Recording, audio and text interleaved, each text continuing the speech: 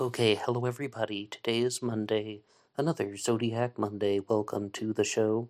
First, I would like to give a big thank you to everyone who listened to the bonus episode on the Long Island serial killer, which came out over the weekend. There was some breaking news in that case. They finally released the 911 calls from Shannon Gilbert, who is a possible victim of the Long Island serial killer, and I did a direct response to that. And on Sunday, I also did a short promo for an upcoming series that is going to happen on BBOR about the case of Stephen Avery, made famous by the docu-series Making a Murderer. And big thank you once again to Jerome from the French Wrecking Crew for sharing a lot of things with me. And some more quick announcements before we begin this episode. First, I would like to remind you guys that in addition to the ways of supporting the channel that are listed in the intro, you can also support Black Box Online Radio at buymeacoffee.com, and the name of my page over there is BlackBoxNed88, but the link is in the description box, and if you'd like to make a contribution, all is welcome. It just goes directly back into supporting the show, things like buying books and equipment, buymeacoffee.com/BlackBoxNed88. But like many of these Zodiac Killer news reports, I often begin with an icebreaker question or a challenge question, and the one for this week comes to us from two different sources, and it is very simple. Do you enjoy coffee shop dates? Like going on a romantic date to a coffee shop. Some people think that it's very classic, other people think that it's a little bit boring. Which camp are you in? Or you can be somewhere in the middle. Imagine a Venn diagram in your mind, if you will. But I ask you this one because I'm a big fan of the show The Rational Male, which is hosted by Rollo Tomasi, and he said something that was rather both odd and some food for thought at the same time, and that is, do not ever go on a coffee shop date, because that shows that you can accept some type of boring or mundane outcome. You're showing that you're willing to do things that are not exciting, or that you are just very basic and you will not create any type of genuine energy with the person. And I was like, wow, that's really interesting way of looking at it. But I wanted to ask this question because about 10 years ago, I stumbled upon a YouTube video from a woman who was maybe from Russia or a neighboring country in Eastern Europe, perhaps, just guessing, and she said something to the exact opposite side, and that was that if you're going to go on a first date with somebody, some people think that, oh, let's do something exciting. Well, there are more ways that that could go wrong. And even some of the venues that you could choose to bring somebody, such as if you want to bring someone to a jazz club, maybe they absolutely hate the sound of a saxophone. I don't know how, I love the things, but maybe they don't. Or if you want to bring someone to a Vietnamese restaurant, maybe there are going to be loads of ingredients that they either don't like or they can't ingest because of some reason. So she said the answer is to the first date, bring your person where? To a coffee shop. Choose the place with the neutral atmosphere, and then use your personality and your own natural awesomeness, which you all have, to attract the person to you. So, who do you agree with? The man or the woman in that? The man who says coffee shop dates are boring and you're showing that you're boring?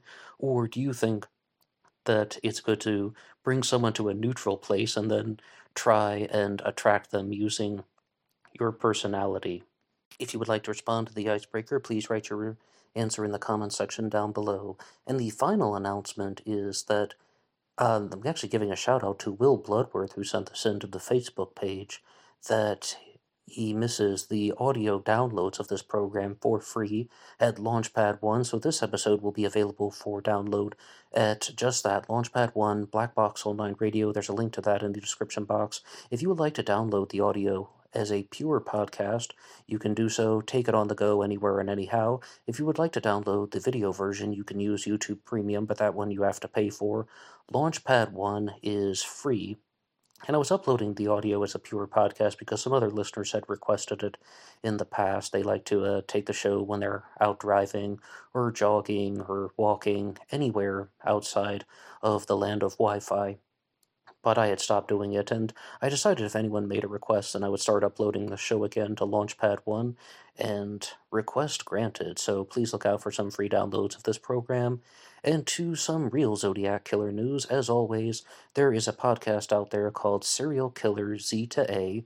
It is done by the Zodiac Killer channel, and season 1 of that program is talking entirely about the Zodiac Killer. So if you haven't heard that one yet, I would invite you to listen to it.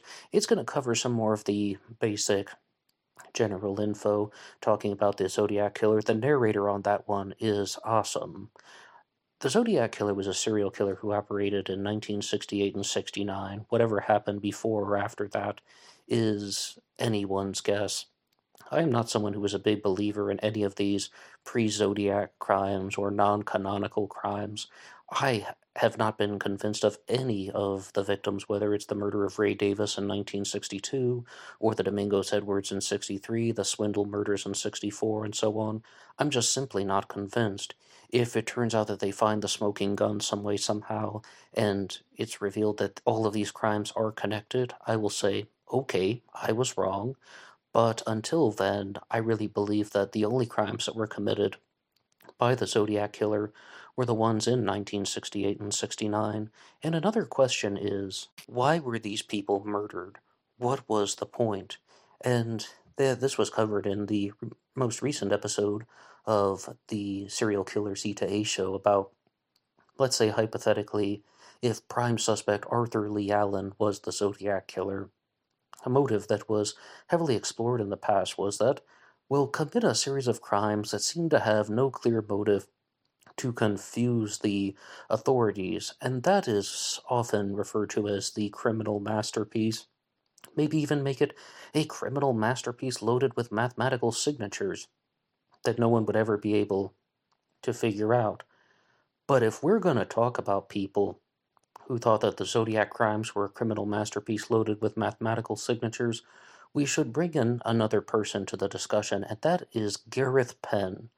Robert Graysmith put out a book called Zodiac in 1986, and in 1987, Gareth Penn released Time 17, which more or less said that almost everything in the Zodiac Killer case was a mathematical signature. Things are loaded with Morse code and binary and radian angles. So many things are mathematical in the Zodiac world, in Gareth Penn's mind. And I did a 6-part book discussion on Time 17 in 2020, and I had to stop because I was planning on doing more like a 10 or maybe even 15-part book discussion on it, but I had to stop for a couple reasons. One is just being honest. There were other Zodiac Killer books that I wanted to read and share with you guys, but the more important reason was that you had to accept the initial premise that everything in the Zodiac case is a mathematical signature. That this person is this many footsteps away from this building, and then you can convert that into Morse code and then into binary. And or to give you an exact example, Gareth Penn believed that the Zodiac Killer murdered Sherry Jo Bates in 1966, and that if you were to play around with the mathematical values of the word Timex, because a Timex wristwatch was found nearby, or the watch band 7-inch watch band was found near the body of Sherry Jo Bates, and it had the word Timex, right? If you were to play around with the mathematical value of that word, you would get 617, which is the area code from the state of Massachusetts. And his suspect, Michael O'Hare, was someone who was heavily connected to both Massachusetts and California, hence the title of Gareth Penn's book, Time 17, The Story of the Zodiac Killer in the State of Massachusetts and California, 1966 to 1981. And Gareth Penn is a researcher who went on to become a suspect himself. And one of the reasons for talking about him now is to give a shout out to Glenn Collins, who says, "Good morning, Ned. Can you please do a video on Gareth Penn as a Zodiac suspect, please and thanks." Alright, so I think that Gareth Penn is absolutely more considerable as a suspect rather than a researcher because he just wrote this book that is filled with these wild mathematical observations, and we have no idea of verifying them or not. And it's just so beyond belief. And I've said this once, but I'll say it again because I think it's important. Somebody once wrote into the channel saying that, all right, all this stuff about Morse code and binary and radians, Gareth Penn didn't even mean to take it all literally. He just wanted to draw attention to something that he thought was heavily neglected in the Zodiac Killer case, and that was mathematical signatures. And when we're talking about the radian discovery, that is that if you put an angle of 57.29 degrees on top of Mount Diablo, one arm of the radian goes to Blue Rock Springs Park where Darlene Ferrin was murdered by the Zodiac Killer. One arm of the radian goes to Presidio Heights where Paul Stein was murdered by the Zodiac Killer. And Lake Mount Diablo is also equidistant to Lake Berryessa, as is Travis Air Force Base, and it's tying into the geographic locations. But Richard Grinnell of ZodiacCiphers.com was heavily critical of Gareth Penn, saying that he completely misunderstood what the Zodiac was trying to tell us. It's not about locating the kill sites, it was about the location of a bomb. The reason why you're supposed to use the bomb, or you're supposed to use radians to find the bomb, is because the bomb's location concerns radians and inches along the radians. I mean, maybe there's some type of hidden meaning there, but I confess that as a researcher, Gareth Penn is a little bit wacky. As a suspect, it's more considerable, because number one, he is providing explanations about all of these things and shows that he has an intense understanding of things like radian angles, things like Morse code and binary. And what I said during my book discussion in 2020 was Gareth Penn is perhaps the best Zodiac Killer suspect. Do I think he was actually the Zodiac Killer? No. But I think he is the best suspect because imagine the story. Somebody commits a series of homicides in 1968 and 69, or really 66 to 81, and then 15 years later, he writes a book telling you how it was all done. You dummies, it was in front of your face the whole time. You couldn't figure it out. I'm even gonna hide in plain sight once again and show you how I committed all these crimes, and you will never ever figure it out. I mean, that sounds like something that is larger than life and rather outrageous, but I I think that there's some strikes against Gareth Penn as a Zodiac Killer suspect. Number one, I'm highly skeptical of his body type, because he may have had the brain for it, he may have had the knowledge for it, but body type? The book citing in on the Zodiac Killer by Drew Beeson lists Gareth Penn's height and weight from 1969 as 6 feet tall, 165 pounds. Now, how would you tie that into the footprints that were taken at Lake Berryessa or made at Lake Berryessa, and then they made casts of the footprints after the Lake Berryessa stabbing, and the forensic estimations that were made by Harold K. Snook were that this was from someone who weighed 200 to 220 pounds. I mean, he must have been wearing a pretty big backpack if he did indeed weigh 165 pounds, and then, like, what was he doing, walking on concrete blocks or something like that? I mean, crazier things have happened, but I think that he is perhaps a little bit too thin and slender to have been the Zodiac Killer. And furthermore, I think this highlights a much bigger problem in the Zodiac Killer mystery, and that is just because somebody has learned something, or has made a discovery, or has made an observation, they don't have to go on to become a suspect. It doesn't mean that they are a Zodiac Killer, that they are the Zodiac Killer.